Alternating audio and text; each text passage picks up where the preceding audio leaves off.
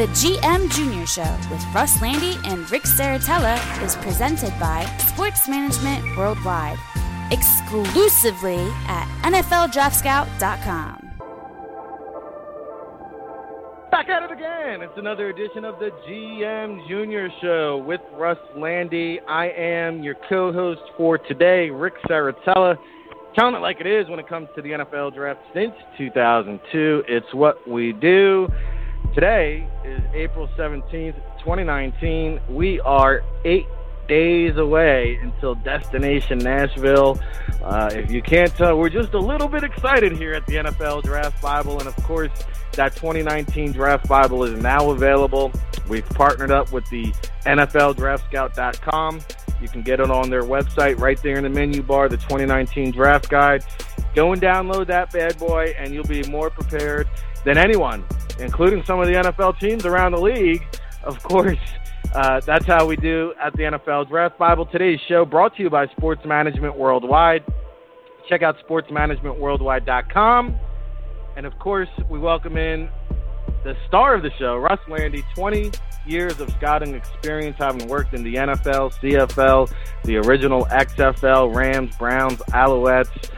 The list goes on. And now, joining me on our show today, Russ, welcome on in. We're going to talk some linebackers, more specifically some off-ball linebackers.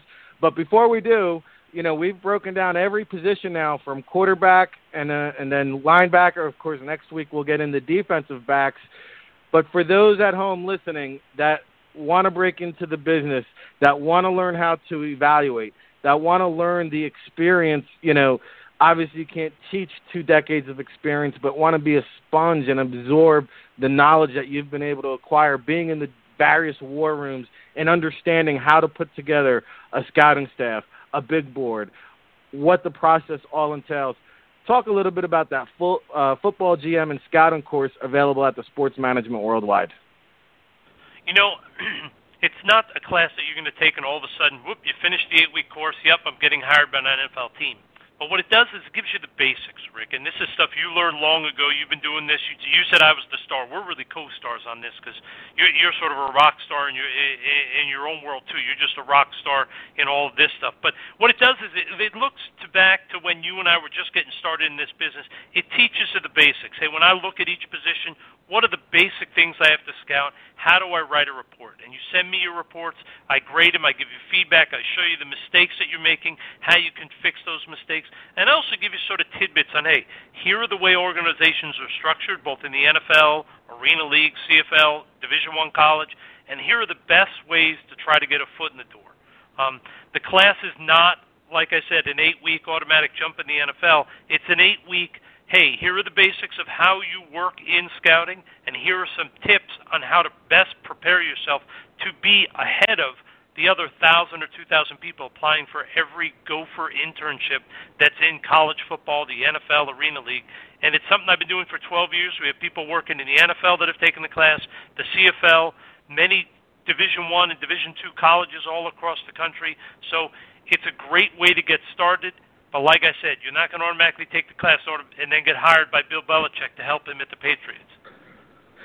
Yeah, and, you know, we've had numerous, probably dozens of interns who have come through the Draft Bible doors through your class, and you know, it's a competitive advantage. If I got, you know, 3 intern slots open and 20 candidates, and I know they took your course, Russ, hey, I want to say 9 times out of 10, but probably 10 out of 10, I'm going to go with that candidate. And you know, it's cool because I see like American University up in Mass, and some of these other colleges and universities are now offering sports analytics courses in college.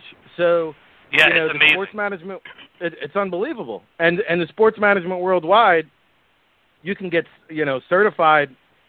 It's almost like a trade school in 8 weeks, whether it's analytics, salary cap, videography now is a booming business. So there's experts in each area. Check them out, sportsmanagementworldwide.com. There's all kinds of courses. I think they have over 80 online courses. Esports now is a big booming one. So if you're looking to break into the business, want to get a foot in the industry, that's how you do it. of course, if you want to learn about linebackers, well, buckle up. It's a double chin strap kind of day. We're going to break it all down right now with Russ and Rick Saratella right now. So, with that being said, Russ, before we talk about some of these prospects, what are you looking at, when we hit the scouting trails and as an evaluator, what kind of traits and characteristics are you looking at for these off-ball linebackers? Well, years ago, when I first got in this business at the Rams, your middle linebacker to be a big, stout, dominant run support guy, and you just hoped he could cover his area adequately, not get exposed. Your outside guys could be a little smaller, and you wanted them to be better in coverage, but they also had to be really good at setting the edge and really controlling the run. Obviously, the last 15 years, we've seen dramatic changes in the NFL. We've seen teams that don't even really feature the run. They only run when they have to. They generally throw the ball 70-75% of the time. So what years ago, a guy like Devin White, who's 6 foot, and although he weighed 237 at the Combine, probably played in the 220s, 30s at LSU. A guy like him would have been considered, wow, he's short. I don't know where he fits in terms of size. How are we going to fit him in? In today's NFL, guys like him are perfect. I don't need the 6'4" guy. Don't get me wrong. If I can find a 6'4", 250-pound guy that runs in the 4.4s and can cover like Brian Urlacher, yeah, I'm going to take him. But I want guys who can cover. That's the number one thing when I'm looking at linebackers nowadays is I got to have guys that can cover, especially when you see what Bill Belichick, Andy Reid, the Philadelphia Eagles, what they've all done is they have identified, and they did this about 15 years ago, and it's just become bigger and bigger and bigger over the years. They realize that the biggest advantage there is in terms of throwing the ball is to running backs who are covered by linebackers and slot receivers who get matched up against third, fourth, and sometimes third, fourth cornerbacks and sometimes safeties or occasionally a linebacker. That's an enormous advantage in terms of guys getting open. So teams attack that. So if you have linebackers that are limited athletically and really can't cover, you're putting yourself at a huge disadvantage. Now, obviously, teams like Pittsburgh who run a 34, their outside guys are a little less coverage-oriented because they're coming off the edge as pass rushers so much, but their inside guys have to excel in coverage because they have to cover such a large area. So generally, a linebacker who's going to be a three-down linebacker in the NFL who can't cover or is below average in coverage, the value is really low in today's NFL. Great points. The days of Jasper Brinkley, man, in the middle linebacker spot are long gone in the NFL. And, it's interesting what you said about the bigger linebackers. I was looking at the big board here at the Draft Bible as you were talking, and, our top 10 linebackers, only 2 guys are taller than 6'2", which is incredible to me. So it's a great point in terms of how the NFL has evolved. A lot of times it's discussed on the offensive side, the impact it's made in the passing game. Well, it also impacts and affects the defensive side of the ball, and I think you hit the nail on the head with that one there. With that being said, I would argue, Russ, that this position group here in this year's draft class, obviously Devin White and Devin Bush are the 2, clear-cut guys that are first-round bound. But, I take a look at this linebacker class, and honestly, between, 5 and 25, you could probably rank those guys in any which order you want. You talk to people around the league. This year's linebacker rankings are all over the board. Who are the top guys that you're seeing? Well, firstly, you mentioned White and Bush. I agree with you. After those 2, there's definitely a drop-off. But there's so many guys to me.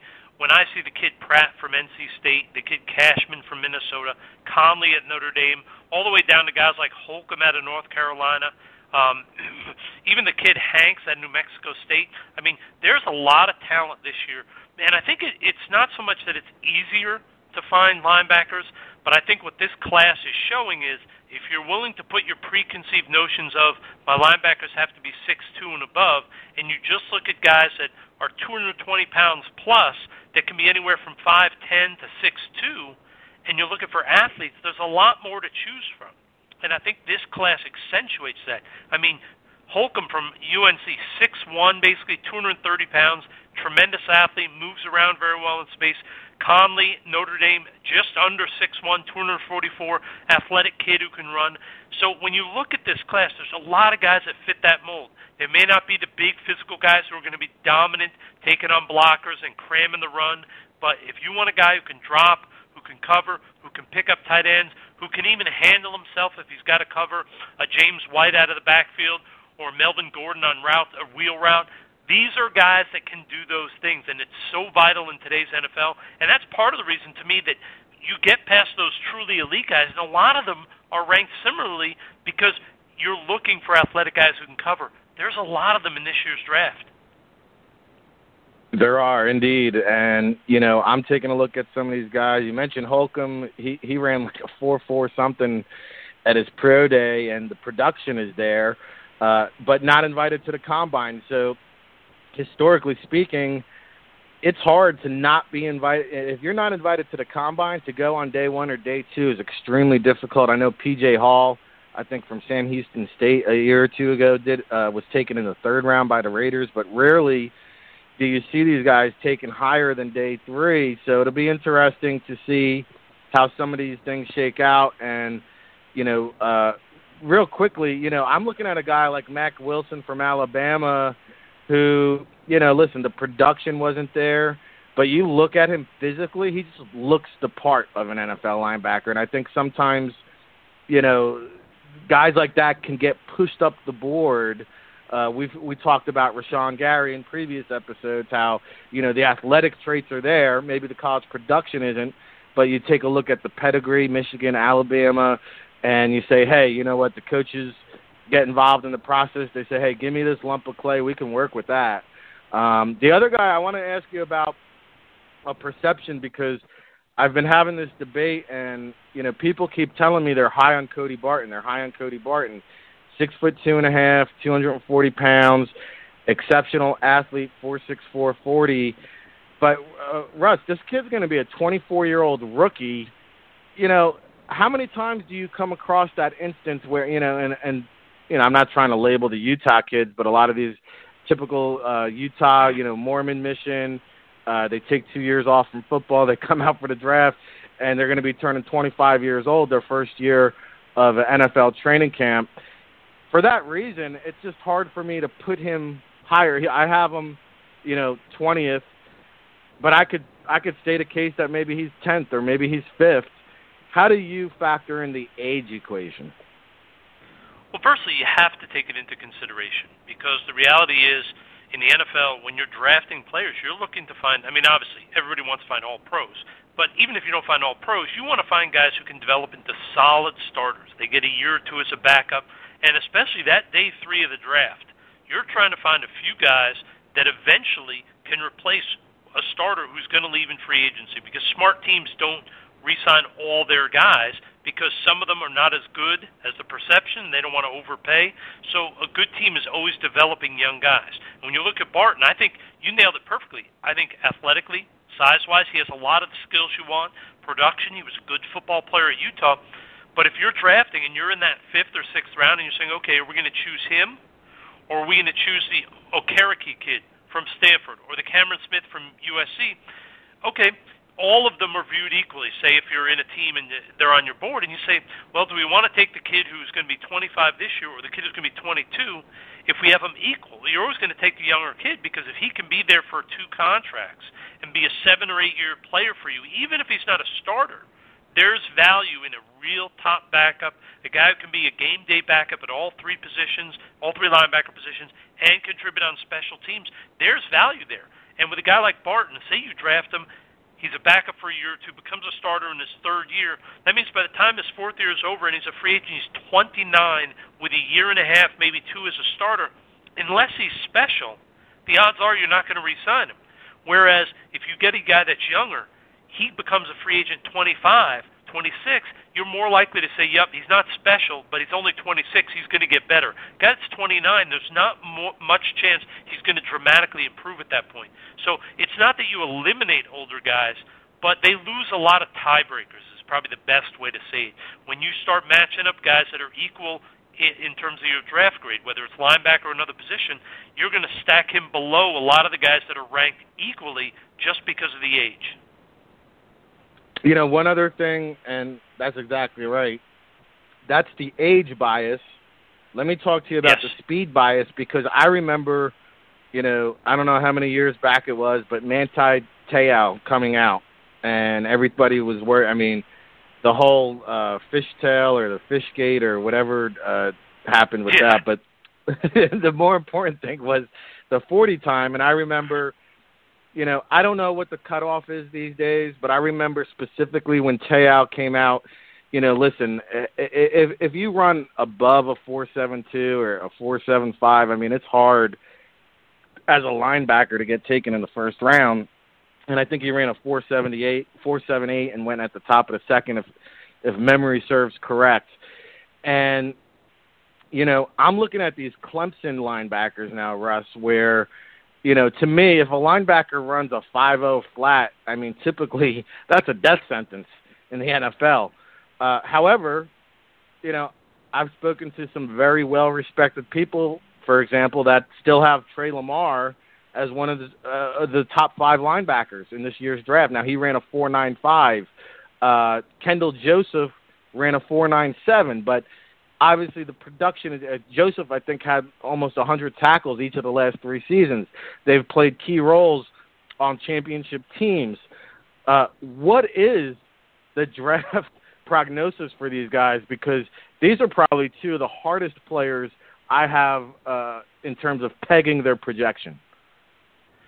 Well, you know, it's one of the great questions, especially now, because if you look back 15 years ago, yeah, you worried about the 40 for a middle linebacker, but it wasn't a desperate thing. If you remember Chris Spielman, he ran a 5.05, and he ends up going in the top of the second instead of the first because he ran so poorly. He had a great career before he got injured. In today's NFL, you really have to determine if you have a linebacker that runs in the 4.8s, 4.9s, or the low 5s, you have to really go back and watch that film and be really sure that against the best competition, those factors, the lack of quick twitch, the lack of pure speed, didn't show up. Now, with guys, ideally with Lamar and Joseph, the great thing is they've played elite teams. They've played in some of the biggest games against the best teams in the country, so you can go back and watch that film, and you'll get 4 or 5 opportunities in each game to see, okay, how does he accelerate? How does he do chasing a guy that we know is a fast player? And it gives you a chance to really figure out, okay, does he time poorly and is a fast player, or is he time poor, or does he time poorly and really isn't as fast as we thought? And that's one of those things that's really difficult to get a feel for, and that's why you have to go back, you have to watch a lot of film, and you have to be very confident that his playing speed is good enough. And that's one of the things that different teams do it different ways. Some teams on the draft board will have a player's height, weight, and his 40 time, whatever the fastest one that he timed at the combine, pro day, whatever it may be. Other teams have the height, weight, and they have playing speed on the card. And that often will be their 40 time, but a lot of times teams will adjust that because they feel very confident from watching the film that this player either plays faster or slower than his 40 time.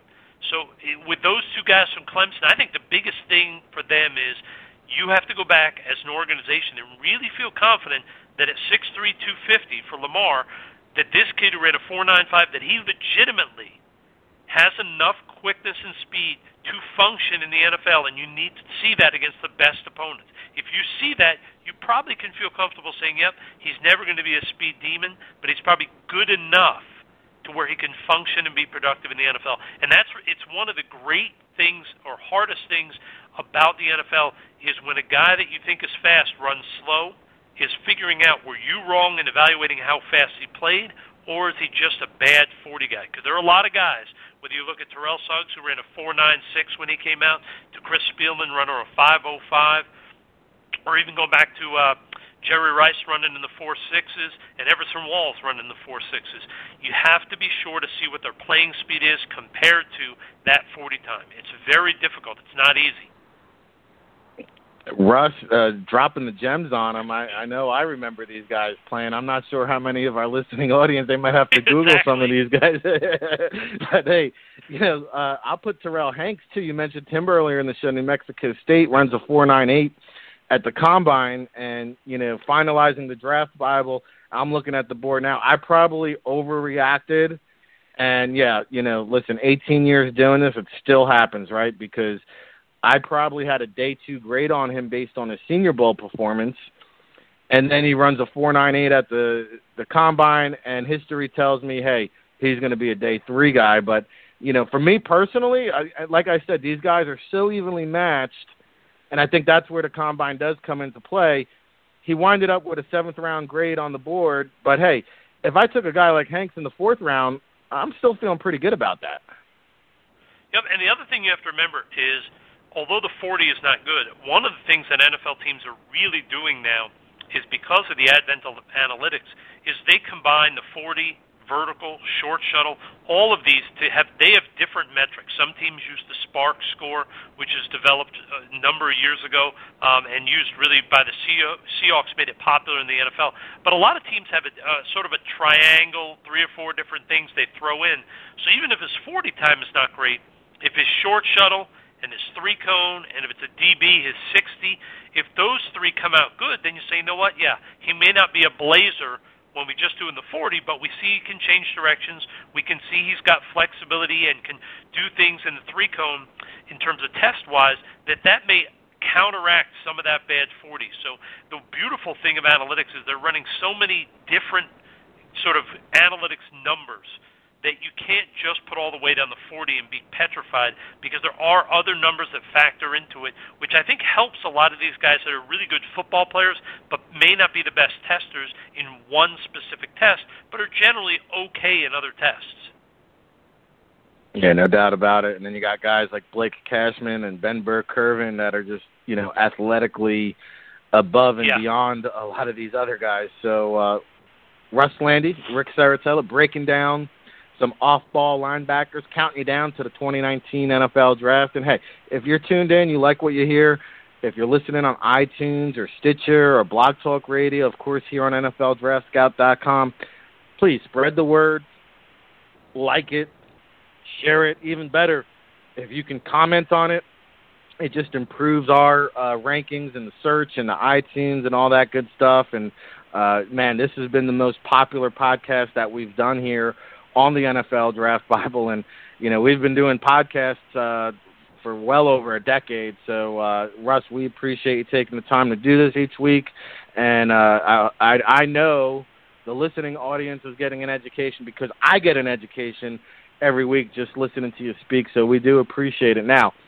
let's talk about the media world, which is different than the NFL war room world, where the media world, where there's always hype or lack of hype, especially this time of year. So who's a guy that you're seeing out there, that's kind of being, overrated? And a lot of times, again, the media hype comes into play and say, oh, man, this guy's awesome. And you keep seeing it and you're saying to yourself, well, I'm not seeing it that way. Or, you know what, I spoke to a couple teams and that's not exactly how they have this player graded. Who's that guy for you? Well, you mentioned him earlier, and I think you nailed it on the screws. He's a tough guy to figure out, is the Mack Wilson kid from Alabama, because he looks the part, just like you said. He looks exactly what you want. His 40 time, 4.71, not great, but more than fine at 240 pounds.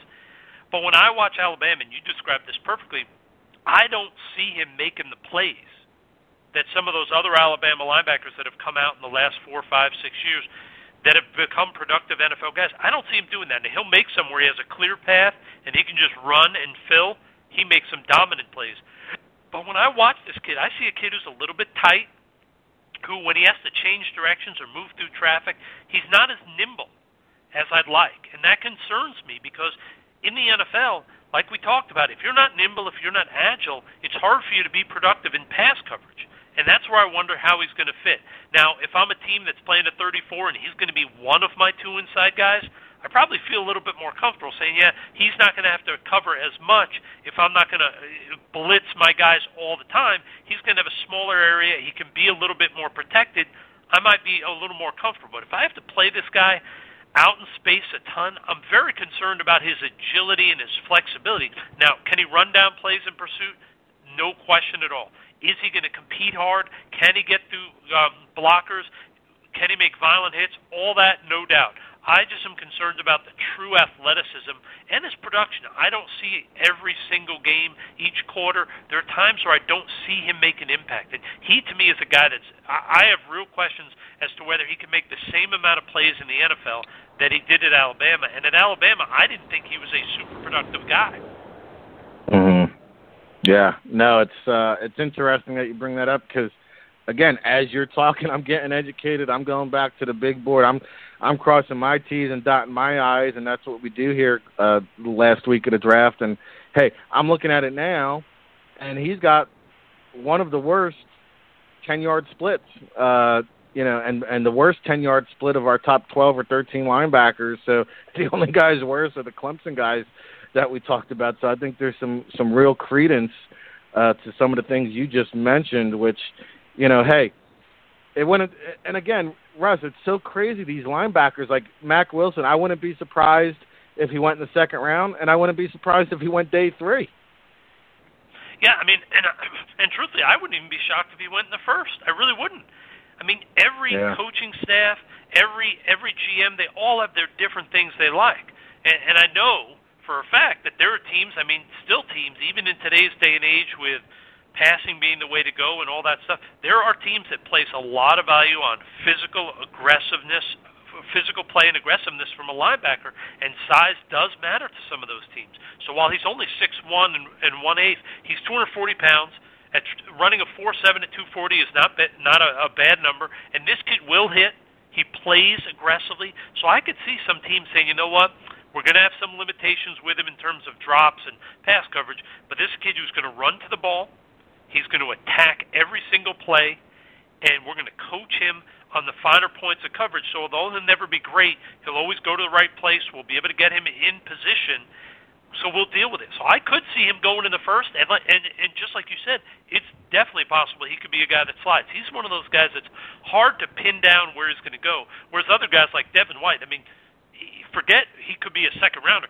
Shoot, this kid is, I'd be surprised if he gets out of top 15. Because in today's NFL, linebackers that are elite in coverage, like Luke Kuechly, like Miles Jack, where everybody expected him to be, those guys don't go in the second and third round if they're 100% healthy. They go top 15 because they're so valuable in today's NFL.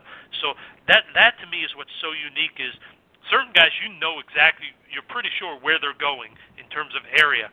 This guy to me, I don't know. I agree with you. He could be a first-day pick. He could be a day 3 pick to me. He's a tough guy to get a feel for. Yeah, and again, I'm looking at the physical attributes, and, of the top 30 linebackers on our board, only 7 are 240 pounds or more. So, again, just speaks to the point that you made earlier in the show.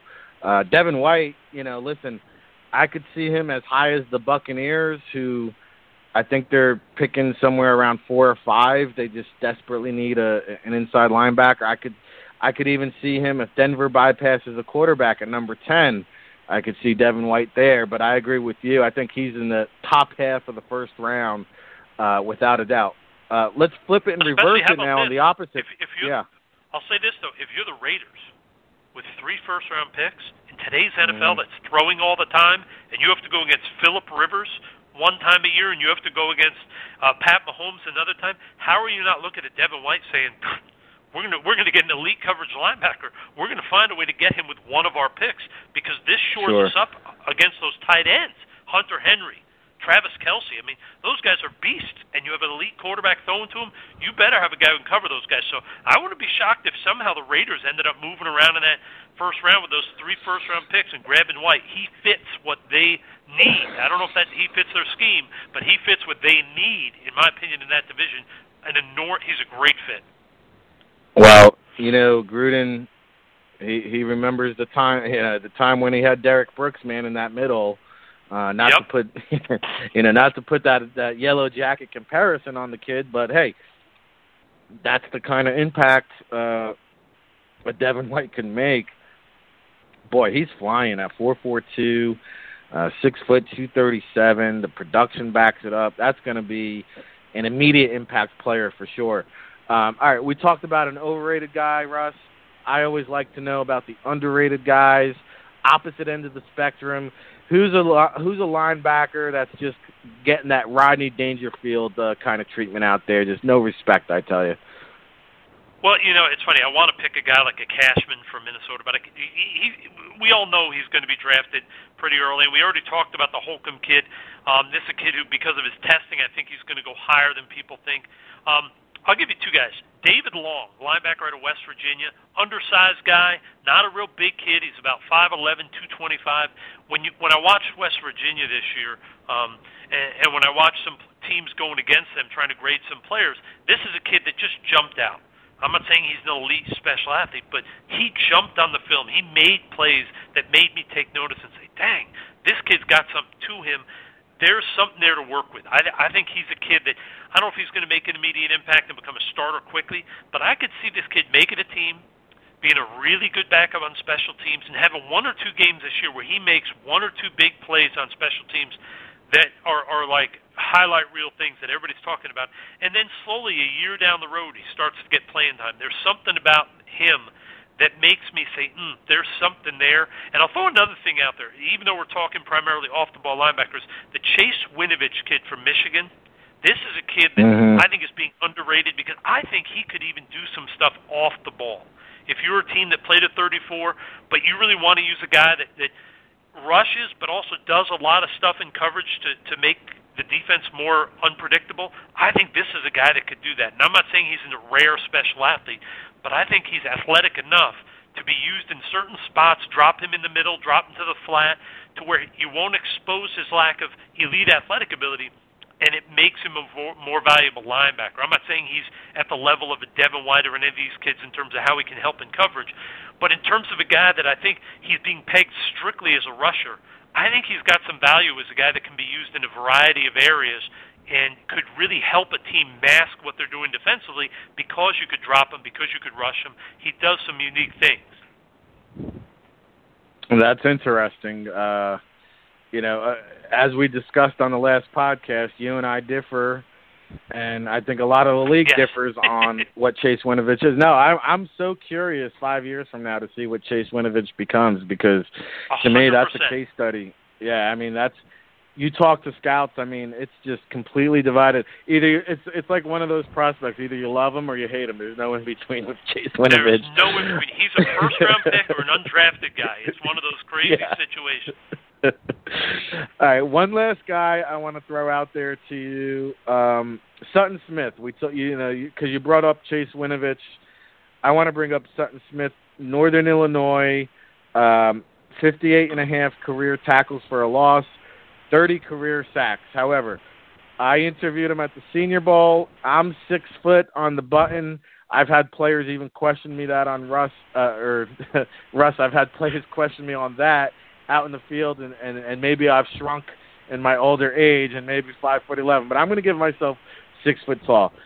I felt like I was towering over Sutton Smith, who, I see him here. He came in at 6 foot and 3/8 inches, but to me, at 6 foot, 233 pounds, you're just not going to play the edge at the next level.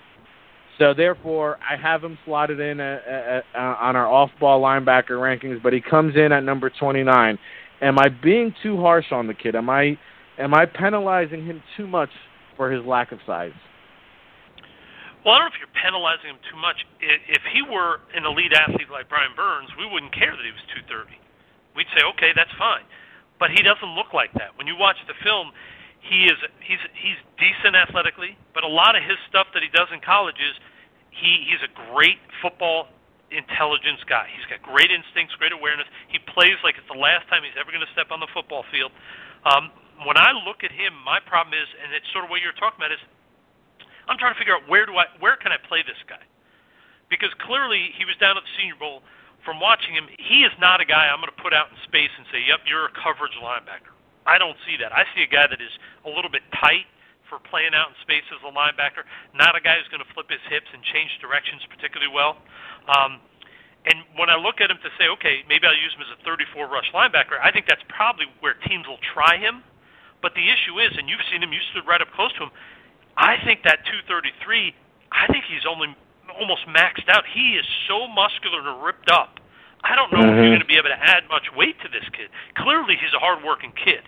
Now, the great thing is, you know he's going to run down the field and just be willing to knock people's heads off.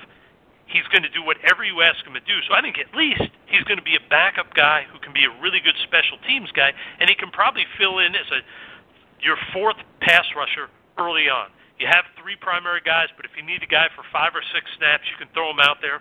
You can also probably even throw him out there in goal line situations as an inside linebacker and just let him attack. So he has some value, but the question is, does he ever grow to be more than that sort of role filler guy? I don't know if he does, because I really think he's the classic, and we haven't used the word in many of our podcasts, Rick, but you and I use it probably all the time in discussions, is he's a tweener. He doesn't have a true position. He's a pass rusher who's tiny, and he's not athletic enough to play off the ball. So where do you fit this kid? And you hate to eliminate a guy and say, he has no chance, don't draft him. So you don't do that. But I really wonder 3 years from now where he can fit in the NFL if he has a home, or if this can be a guy who gets 3 years, plays special teams, he's a backup, and when he's about to get that 4th season, he gets replaced by a younger guy because the younger guy is faster and can do more things. Because I just don't know where this guy fits long-term in the NFL. I don't think he's a starter. Yeah, I think long-term Sutton Smith will be a stud in the XFL. Could be. I hate to do it to you, Sutton. I'm sorry. Listen, Russ, we're going to put a ribbon on this show. Before we do, any other linebacker? It seems like we covered quite a few linebackers. We covered them all. The one thing I'll say, the kid from Notre Dame I like, Conley. I like that kid. I think he's a little underrated in the media. This is a kid I think's got a chance to be a starter. I like the kid. If we're going to talk bigger guys, 244, runs in the 4.7s, and similar to the kid from Alabama, this kid's not a game breaker athletically, but I think he's a little smoother than the kid from Alabama. I think he's got a little bit better feel out in space. I just think this is a kid that in that 3rd, 4th round, you might be able to get a real value as opposed to taking a guy who might be a little bit better in that 1st, 2nd. This kid's a good football player. I wouldn't be shocked if 2 years down the road he's starting for somebody in the NFL. Agree. Coney's been on the NFL Draft Bible radar, it seems like forever. So he put together very, very solid season. So hey, this has been fantastic, and the clarity was much needed because again, I thought coming into this year's draft, this was the cloudiest. You want to talk about living in the fog.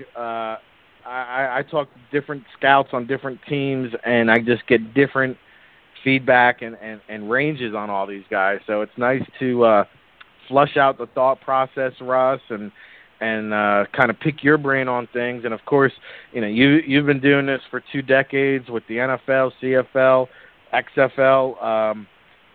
Give me a war room story. Give me a scouting flashback. Give me some kind of memory here on a linebacker, either a success story or a failed story or just a scouting lesson in general, if you could share with us. One of the great lessons that I learned was there was a kid when I was at the Browns that I covered in the Midwest, and I went to the school, went there 3 times because it was a big school, and he was a really productive starting linebacker. But when you watched him, you thought he's probably more of a backup guy. He's about 6 foot, about 225, 230. Going to be a backup guy, special teams guy. Should be elite. You speak to everybody at the school, they rave about the kid. Literally, I spoke to everybody at the school, from the head coach to the pro liaison, the trainers, the equipment guy. Everybody swore by this kid. Best kid, team guy always, never going to complain, never anything. We get him in our building, and he played for us, and he ended up playing about 8 or 9 years as a backup special teams player. But I tell you what, the great lesson was, no matter how much work you do, no matter what you think you've learned about the kid, you don't know until they get the money in their hand.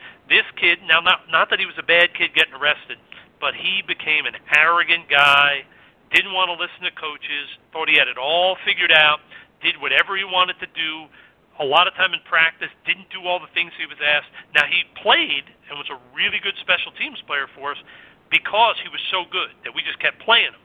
But I tell you what, he wasn't the guy we thought he was in terms of team first, always doing this, always doing that to help the team. It was, how do I make myself a bigger name? How do I get my name out there more so I can be this guy?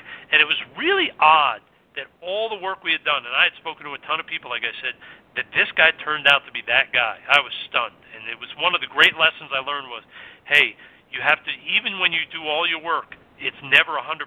So never come in and say there's no chance this guy will ever be a problem, because you never know. It's such a crazy business like that.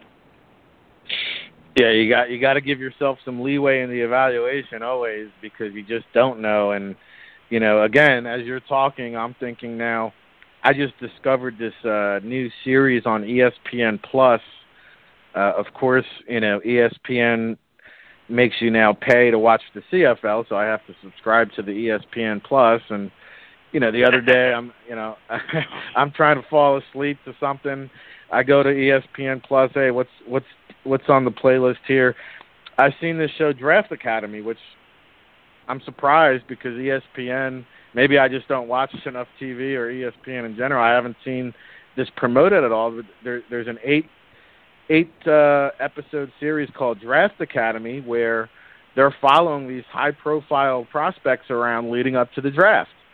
And I won't name the player, but the example you just gave us, as I'm watching this show, and it's 8 episodes, I'm probably about 4 or 5 episodes in, there's a player there on that show that, based on his attitude and his body language, the way he looks at coaches when he's being coached up, I'm saying to myself, you know what? There's something about his attitude. And there's a lot to be said about attitude without saying anything. It could be body language. It could just be, you know, the vibes that you give off. And, you know, it's interesting that, you know, the agents put their players out there on this platform, on this TV show, because, as you know, Russ, TV can make you look good. It can make you look bad. No question.